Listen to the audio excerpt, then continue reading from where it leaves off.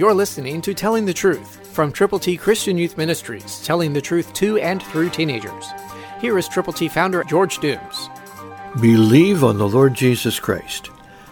I will praise you with uprightness of heart when I learn your righteous judgments. Psalm 119, verse 7, New King James. Are you praising the Lord? Are you upright? Are you living for God? Are you learning of His righteous judgments? God's judgments are fair. They are marvelous. They are life-changing, but they are absolutely essential. God loves you. Jesus died for you. He rose again on the third day, and He is coming back. So are you praising Him with the uprightness of your heart in expectation of His return? Does He live in your heart? Does the Holy Spirit indwell you? Because your body is the temple of the Holy Spirit if you have believed on the Lord Jesus.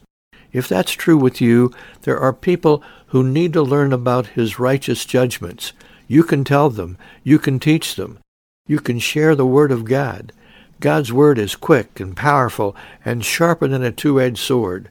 And all of His judgments are there for you to share with people who need to know Him, whom to know aright is life eternal.